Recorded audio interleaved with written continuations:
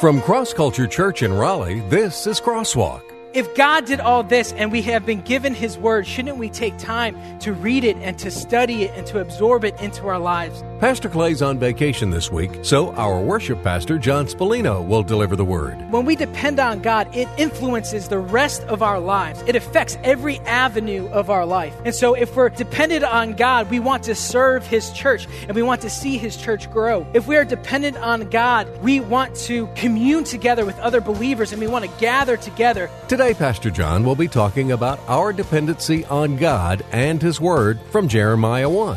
Jeremiah was a man who was given a task by God to proclaim God's Word to the Israelites. A 20-year-old called to proclaim God's Word to a wicked nation was no doubt a heavy responsibility. What we will see is Jeremiah weeping over the sin of Israel, but at the same time, rooted and dependent in God and His Word. Now, here's Pastor John.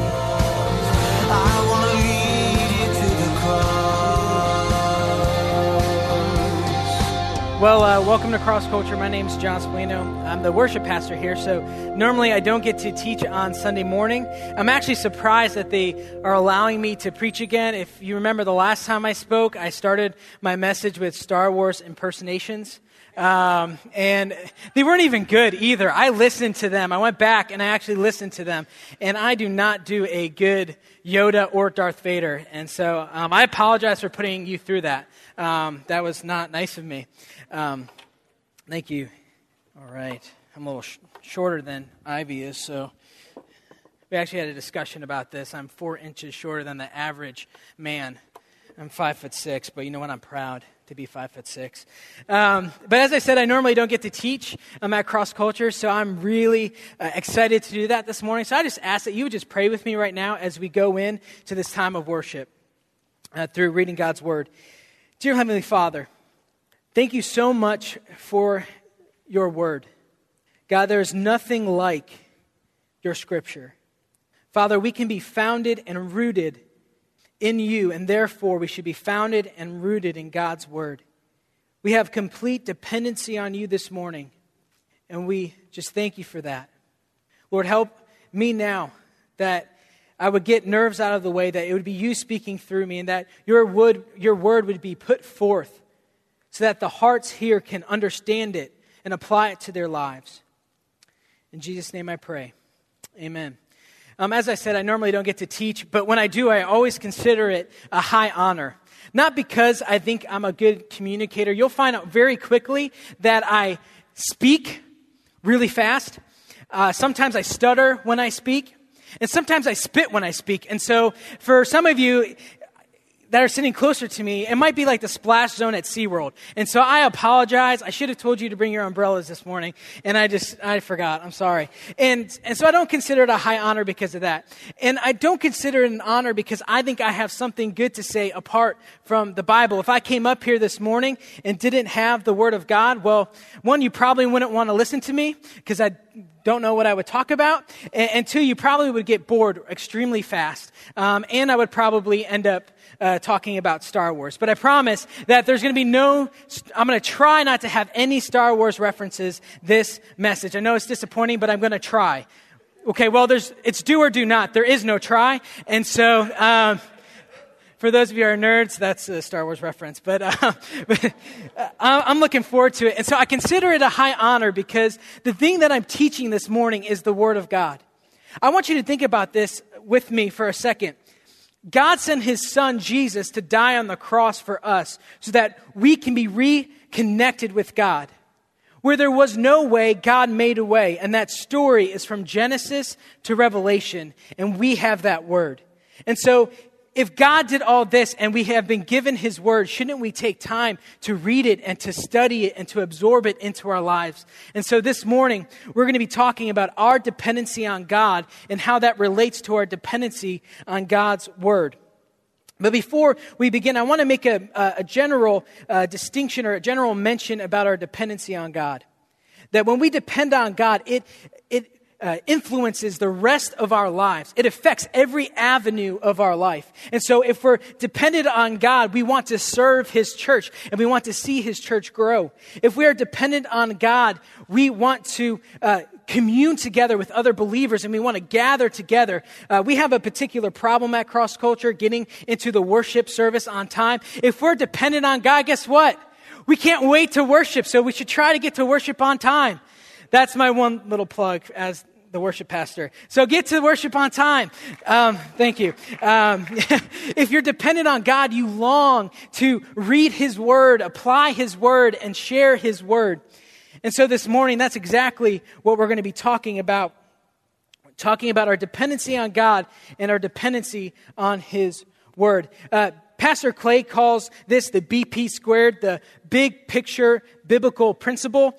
I'm just calling it the main point. Okay, so it's synonymous. I'm calling it the main point because I don't know if I can say BP squared too often. So the main point of this message, I'm going to give you everything up front so that you can take notes and listen. Okay, so the main point of the message this morning is this, that a life that is dependent on God is a life that is characterized by God's Word. A life that is dependent on God is a life that is characterized by God's Word. That means it reads God's Word, it applies God's Word, and it shares God's Word. It reads it, it applies it, it shares it. And so this morning, we're going to look at our dependency that Jeremiah had on God and His Word, and then we're going to follow that up at the end with 3 points of application: reading, applying, and sharing. And so that's where we're headed this morning. So if you have a copy of God's Word, whether it's electronic or hard copy, turn to Jeremiah chapter 1. Jeremiah chapter 1. Listen, if you don't know where that is, it is not a sin to look in the table of contents, okay? So if someone next to you judges you for looking in the table of contents, look at them and just say, "What are you looking at, Pharisee?" Okay? You can call them a Pharisee this morning if they judge you for looking in the table of contents, all right? So we're going to look at Jeremiah this morning, Jeremiah chapter 1. If you don't have a Bible with you this morning, we're going to have the words behind me on the screen so you'll be able to follow along that way. For the past few months, I have been reading Jeremiah. I started back in January. I was kind of overwhelmed with the Bible. I'm a student at Southeastern Seminary, and so every day I go to class, and it's just the Bible. I learn doctrine, I learn theology. I'm always learning about the Bible, and that is a great thing. But I've never taken the time just to sit down in my own personal life to say, okay, I'm going to focus on one book and one character, and I'm going to devote my time to studying it. So I figured, well, I need a book that's long enough. So Jeremiah is 53 chapters. So I was like, well, that will last me. And so I actually, I finished reading through it, but I actually haven't finished studying it yet. And I've been in it since January. It's a lot of good stuff in there. And so I started reading and praying over Jeremiah and its application and its teaching into my life and kind of just saying, okay, what are you trying to say? And what I found is extremely interesting, that if you look at Jeremiah's calling in chapter 1, you'll see why he's so dependent on God and His Word, which is going to be vital as he is ministering throughout the rest of Jeremiah.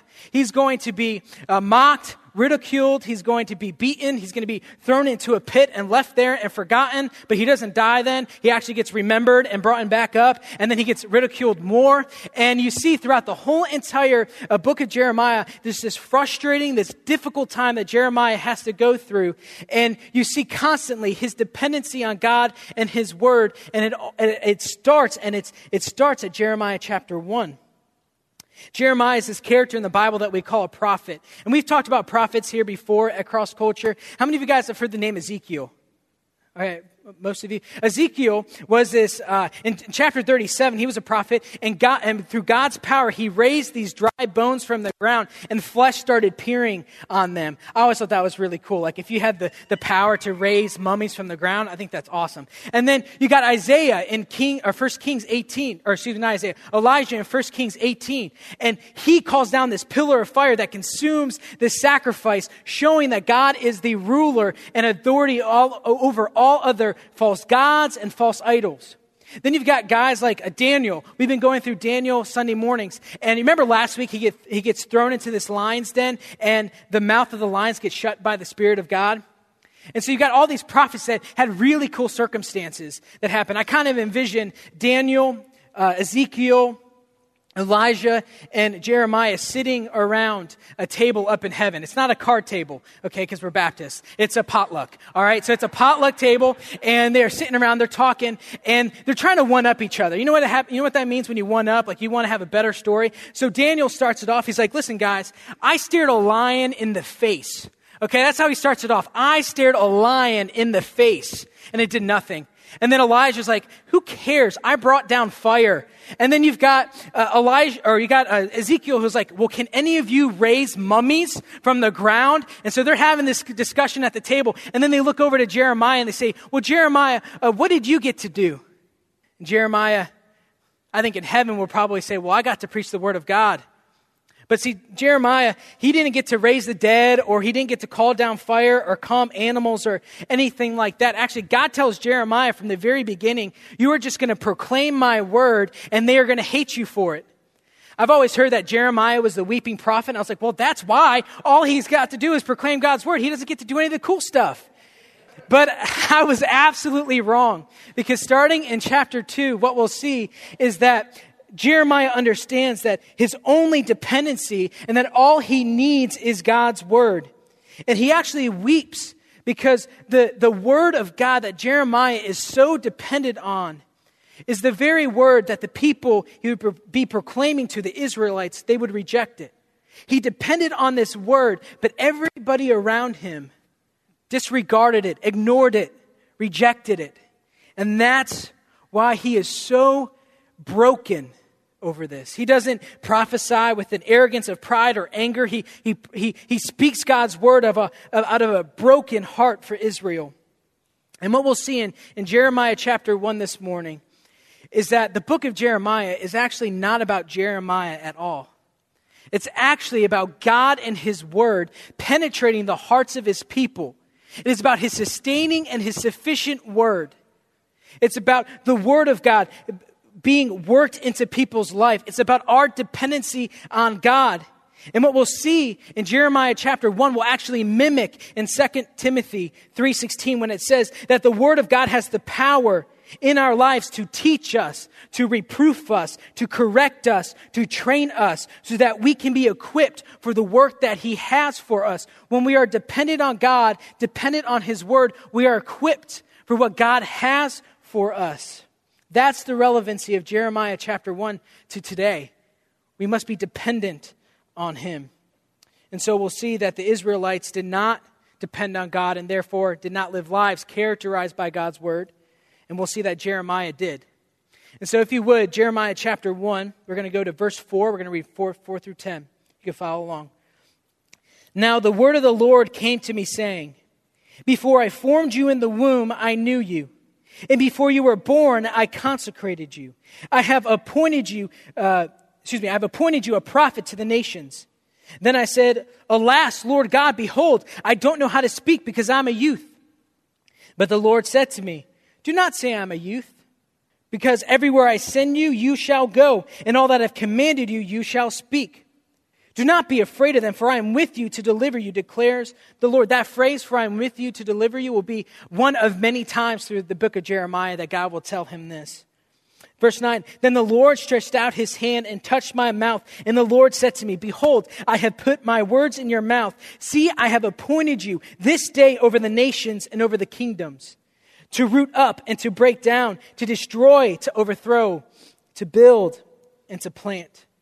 The first thing that we need to recognize this morning is that God called Jeremiah as a prophet. Jeremiah didn't wake up one morning and think to himself, you know what, today's a really good day to go out in the marketplace and tell people that they're rebelling against God. I really feel like getting mocked, ridiculed, getting stones thrown at me. That sounds like a good idea. No, Jeremiah didn't ask this. God appointed Jeremiah. Look what he says in verse 5. Before I formed you, I knew you. Before you were born, I consecrated you. I have appointed you. God is telling Jeremiah, I have set you apart. There's no one else for this task. I have given this task only to you, Jeremiah. You can make excuses, you can do whatever you want, but you and you alone are supposed to fulfill this task. And I love how Jeremiah is responding. You can bet that Jeremiah is thinking all about God is calling him to do and understanding that this is going to be a heavy and weighty task, thinking that this is going to be an impossible task for a 20-year-old. Jeremiah was 20, for a 20-year-old to carry out. So he knows that it's heavy, and Jeremiah responds to God in verse 6. He says this, "Then I said, Alas, Lord God, look, God, behold, I don't know how to speak because I am a youth." He's saying, God, I am young.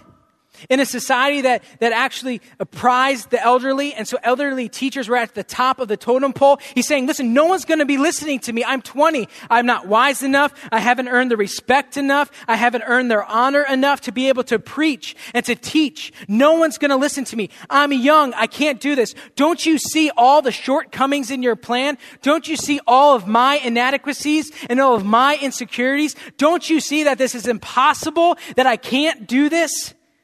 So Jeremiah is making all this stuff up. Don't you see? Do you expect this to work?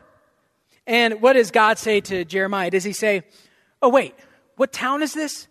Wait, what's your last name, Jeremiah? Oh, my bad. No. God says, listen, I formed you before in the womb.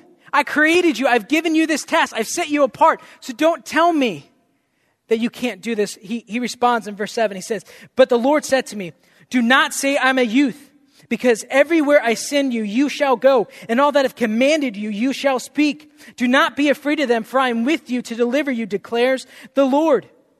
God tells Jeremiah, it's not about you, it's about me. It's not about your words, it's about me. It's about my words.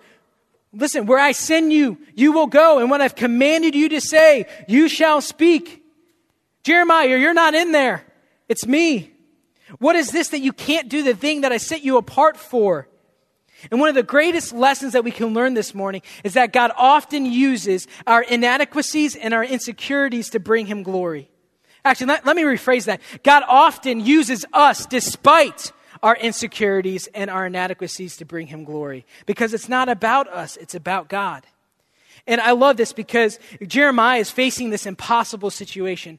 And I love this because God often uses the impossible situations in our life to show his glory, because he makes it possible if he's involved. You ask, well, what's an impossible situation? I was thinking about this throughout the week, and I thought about what's the most impossible situation that we can think of if you're a believer, or even if you're not a believer in this room. The most impossible situation. We were once dead, but we're now alive, bringing someone back to life. That's an impossible situation. That's crazy. We were once dead spiritually. We were once dead, but through Christ, we are made alive. That's impossible, or it should be impossible, but with God, it's possible. This is how dead we were. Get this, Romans 3:10. No one seeks God. No one is righteous. All have turned aside. Romans 3:23. All have fallen short of the glory of God. Ephesians 2, we have walked as sons of disobedience. Romans 5, we were enemies of God.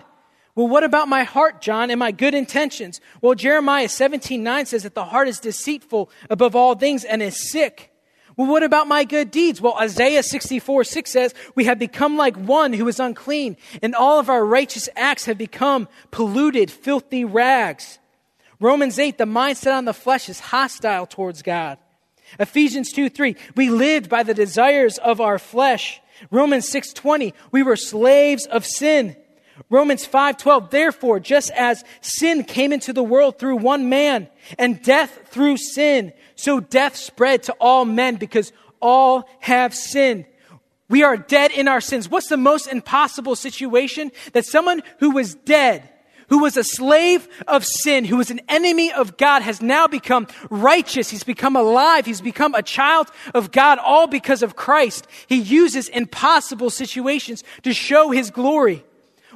Think with me about Romans 8 for a second. Romans 8 says, therefore there is now no condemnation for those in Christ Jesus. There's no punishment. We're not held under the law anymore because of Christ Jesus. There's now no condemnation for those in Christ Jesus. For the law of the Spirit of life in Christ Jesus has set you free from the law of sin and death. For what the law could not do, God did, sending his son in the likeness of sinful flesh as an offering for sin. So he condemned sin in the flesh. He got rid of it. Why? So that the requirement of the law might be fulfilled in us. We who do not walk according to the flesh, but according to the Spirit. For those who walk according to the flesh, well, they set their minds on the things of the flesh. But those who walk according to the Spirit, well, they set their minds on the things of the Spirit. Those who set their minds on the things of the flesh, well, what happens? It brings death. Well, those who set their minds on the Spirit, well, what happens? It brings life and it brings peace. Because those who set their mind on the things of the flesh, well, they're hostile towards God. They don't want to submit themselves to God. They can't do so. They actually can't please God because they are walking by the flesh. But Paul says in verse 9, but you, however, do not walk according to the flesh, but according to the Spirit, if God dwells in you. If any man does not have God dwelling in him, well, he doesn't belong to God. And in one of my favorite verses, he writes, if Christ is in you, though the body is dead, we are made alive because of Christ. We are alive because of righteousness. We were once dead, but now we're alive.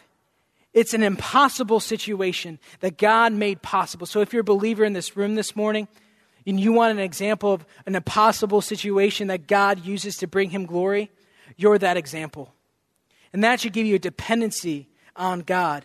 That no matter what he asks you to do, or where to go, or what to say, you can rest in the fact that you've been called by God. You can have confidence in the fact because you're an example of God using an impossible situation to bring him glory. And Jeremiah, I believe, is facing this impossible situation. There's no way that he can do this without God. He's a 20-year-old facing a whole entire nation about to proclaim God's words to them. But God keeps on telling him, listen, it's not about you. It's about me. You guys getting the picture this morning? It's not about us. It's about God. It's about his words and his work. And I love what God does in verse 9. He doesn't stop there and just tells Jeremiah, you need to go. Look what he says in verse 9. Then the Lord stretched out his hand and touched my mouth. And the Lord said to me, behold, I have put my words in your mouth. See, I have appointed you this day over the nations and over the kingdoms to root up and to break down, to destroy and to overthrow, to build and to plant. God reminds Jeremiah, it's not about you. Look at this. I have put my words in your mouth. The words of Jeremiah do not have any power. The deeds of Jeremiah do not have any power. There is no power in Jeremiah who is able to root up or to break down, to destroy, to overthrow, to build, or to plant. Only God can do that. And he's telling Jeremiah, depend on me. You can't do this. It's my words that I have put in you. So after he shows Jeremiah where his dependency is found, look in verse 16. He tells Jeremiah exactly what he's going to do. He says, I will pronounce my judgments on them concerning all their wickedness, whereby they have forsaken me and have offered sacrifices to other gods and worshipped works of their own hands. Now, gird up your loins. That just means get ready. Okay, that's kind of weird for us to think about. So gird up your loins means get ready. So get ready and rise and speak to them, which I have commanded you. Do not be dismayed before them, or I will dismay you before them.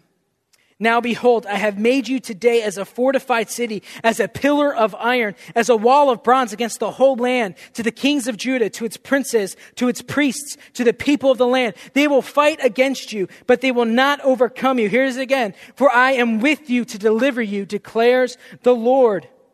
God tells Jeremiah, you are going to be my mouthpiece. They are going to hate you. They're going to plot against you, but I will be with you. So speak boldly. And what we see through the whole entire book of Jeremiah is a man who weeps over Israel and the rejection of God's word. But we'll also see a man, Jeremiah, who is steadfast, who is dependent in God and his word. And I love this because you don't have to turn there, but in Jeremiah 20, this is where the relationship between our dependency on God and our dependency on God's word come together.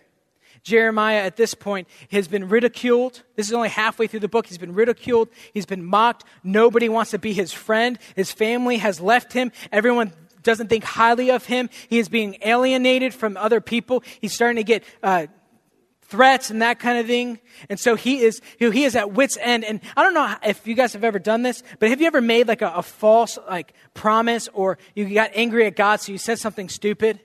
Like, for instance, like, oh God, if you do this, then I'm never doing this again. Well, that's kind of what Jeremiah is going through. He's throwing out this false kind of statement when he says this. He says, when I say I won't remember the Lord, nor will I speak in his name anymore. So he's kind of flowing that idea out there. He is getting ready to go to battle with God. He's saying, when I remember the Lord, nor will I speak in his name anymore. I love this. Then there's this burning fire in my heart. Listen, there's this burning fire in my heart. It is bound up in my bones. I can't hold it in. I can't do it. I must speak. And as I was reading this, I thought to myself, what is the it? It is bound up in my bones. Well, if you do the study, I believe, and other commentators agree, that he's actually talking about the Word of God. And so let me reread it with inserting the Word of God, okay? He says this, when I say that I will not remember the Lord, nor will I speak in his name anymore, then there's this burning of fire in my heart, and the Word of God is bound up in my bones, and I can't hold it in. I can't do it. I must speak. And then he writes just a few verses later, sing to the Lord, give praises to the Lord. We see that Jeremiah is dependent on God, but he's also dependent on God's Word. It is God's Word that sustains him. He will not be able to get through the whole entire book of Jeremiah if he was only dependent on his own strength. He was dependent on God. For Jeremiah, there is no separating. If you are dependent on God, then you will be dependent on his word. You cannot say that you love God and depend on God and yet neglect his word. And so Jeremiah is saying you must be dependent on God. He is finding his dependency in his word. And you know what's so great about this? Is that we have God's word as well. We have the full, complete Word of God. It's not just this story or a collection of stories. It's actually the story of God. Just think about this. God created the heavens and the earth. In the pinnacle of creation, he created mankind. And then mankind fell. They sinned. They rebelled against God. What did they do wrong? Was it because they ate an apple or a fruit from a tree? No. You know what the problem was? They rejected God's word. God told them, listen, this is how I've created things. And they didn't listen to God's word. They rejected God's word and did what they wanted to do. And so in Genesis 3, God makes this promise that one day I'm going to send a Messiah, a Savior that could be the hope of all people. And the whole entire Old Testament is this following of saying, okay, how is God going to provide? When's the Messiah coming? It looks like it might come in King David. Well, he messed up. Well, it might come before the time of Noah. Well, then God kills everybody and only preserves Noah. Who is this king? Who is this Messiah that we're looking for? And in Matthew 1:1, it says, this is the genealogy of Jesus Christ, our Messiah, our Savior. And so God answered that promise, and he lived this perfect life, died on the cross for us, was buried 3 days later. He rose again, and he promised that he's coming back. This is the story that our Bible, the Word of God, contains. Listen to this, 2 Timothy 3:16. It is God-inspired. It is God-breathed. It is, as Psalms 119, 142 says, it is the righteous and the everlasting Word of God. It is the authoritative, John 8:30 through 31, Word of God. It is the sustaining and sufficient 2 Timothy 3:15, Romans 15:3, and James 1:25, Word of God. It is infallible. It is inerrant. It is complete. It is authoritative. This and this alone has the power to root up sin, to break down pride, to train us and to equip us and to build us in righteousness. And it helps us become firmly planted in our foundation, Jesus Christ, our Messiah, our Savior. When we come to this word, we can have full confidence, just like Jeremiah. When it's tough, when it's confusing, when it's frustrating, we can be dependent on his word. If we can be dependent on Christ, and I hope you agree with me this morning that we can be dependent on Christ. Jesus says this in Matthew chapter 7:24. Therefore, everyone who hears these words of mine and acts on them may be compared to a wise man who built his house on the rock. And the rain fell, and the floods came, and the winds blew and slammed against that house. slammed against that house. And yet it did not fall, for it had been founded on the rock. Verse 26, everyone who hears these words of mine and does not act on them will be like a foolish man who built his house on the sand. The rain fell and the floods came and the winds blew and slammed against that house. And guess what? It fell, and great was its fall. We see in Matthew that hearing the word is not enough. We must hear the word, but we must apply the word, or we're just building our house on sand. See, Jeremiah understood to build your house on the rock, you must love and cherish and want to study God's word. And so Jeremiah built his house on the rock. He was completely dependent on him, even when it was difficult. See, this is something that the Israelites didn't do. The people of Israel actually rejected God's word and built their house on the sand. They continued to reject his word. In chapter 2, it talks about how their two greatest sins was they rejected God's word, and then they filled it. They replaced it with something that did not matter. But we don't have enough time to just talk about the Israelites, so we're just going to talk about Jeremiah this morning. He was a man who read God's word and applied God's word. He heard God's word. He lived by God's word. His life was a characterization of God's word. He characterized God's word. So what does this life characterized by God and his word look like? Well, the first is we read God's word. Romans 8, I mentioned it before, that those who walk according to the flesh set their minds on the things of the flesh, but those who walk according to the Spirit set their minds on the things of the Spirit.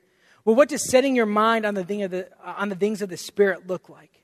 Well, it's tuning our wants and our desires to what God wants and what God desires. When we are made new creations, in Christ, we are given new wants, new affections, new desires.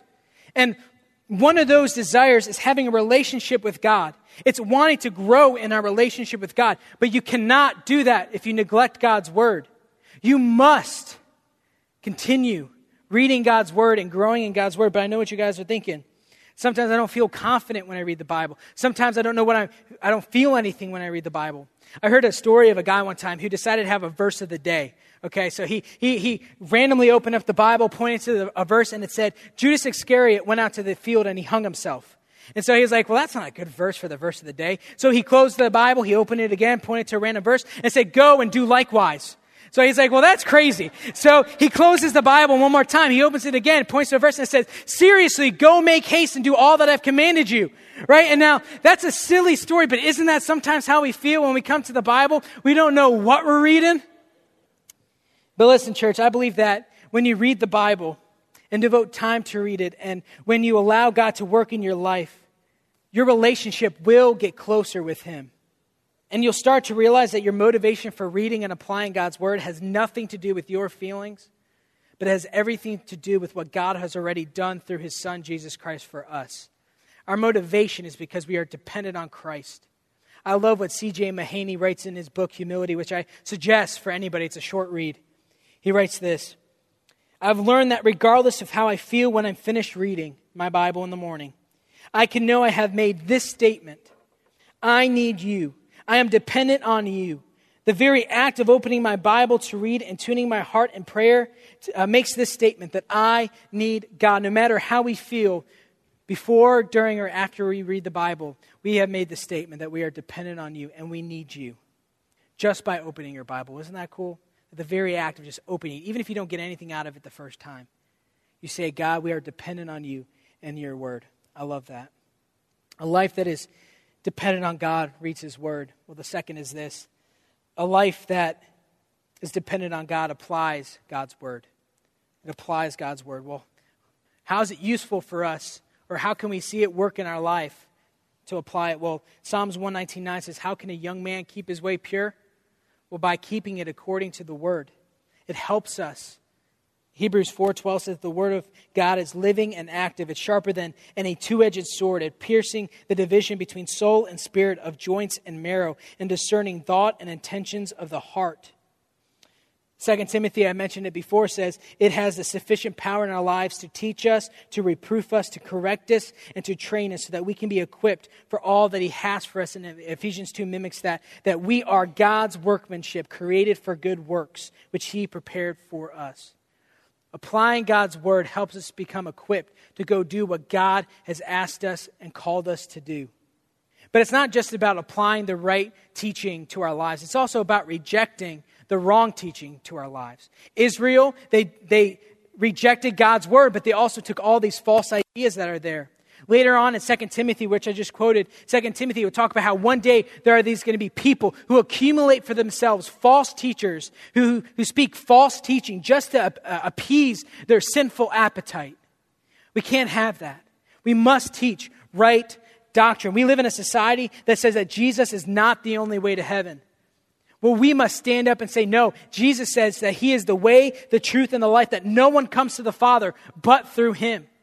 We live in a society that says, you know what, no one has the right to tell you what to do. It's YOLO, right? You only live once, right? No one has the right. Well, the Bible says that you have been bought with a price, so don't be enslaved to the world.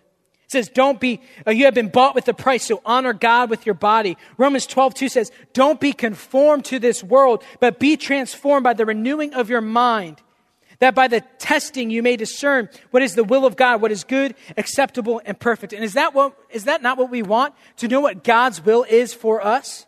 To know what is good, to know what is acceptable, to know what is perfect? Well, your mind has to be transformed, has to be renewed.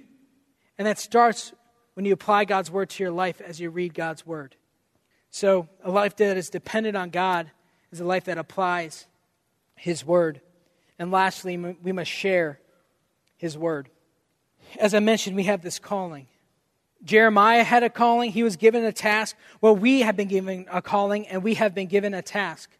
You don't believe me? Okay, that's fine. Well, Romans 11:29 says, for the gift and the calling of God are irrevocable. 1 Corinthians 1:26 says, consider your calling. Ephesians 4:1 says, walk worthy in the manner of your calling. Ephesians 4:4 says, we are called to one hope. 2 Thessalonians says, we pray that our God may make you worthy of his calling. 2 Timothy 1:9 says, he has called us to a holy calling. 1 Peter 2:9, but you are a chosen race, a royal priesthood, a holy nation, a people for his own possession, that you may proclaim his excellencies. That you may proclaim the excellencies of him.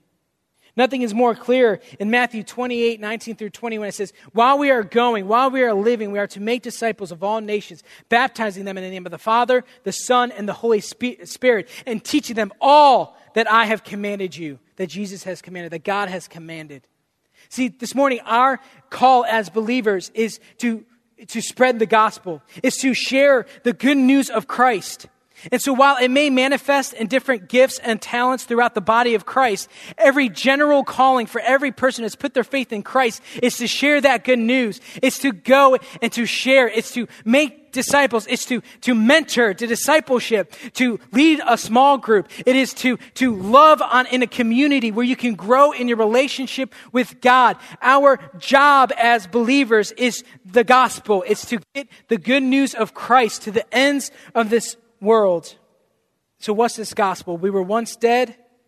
We are now made alive through Christ. We serve our King now here on earth, but we wait his return. And we're faithful until that day comes. Through Christ and our dependency on him, we can live that life that's characterized by his word. And we can preach the gospel because we have confidence. We don't have to worry that we have insecurities or inadequacies. We don't have to worry what somebody may think or might do to us. Sure, sometimes people aren't going to like it. We may even get persecuted for that. But we have all the dependency and all the reason to do it in Christ. Jeremiah depended on God. Jeremiah spoke boldly.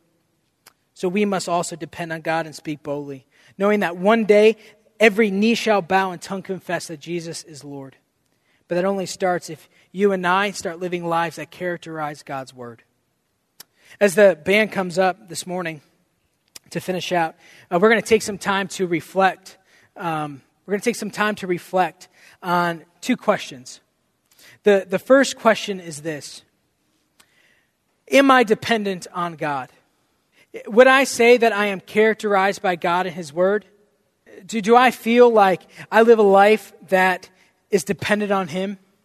And the second thing that I'm going to ask this morning to reflect on is this question.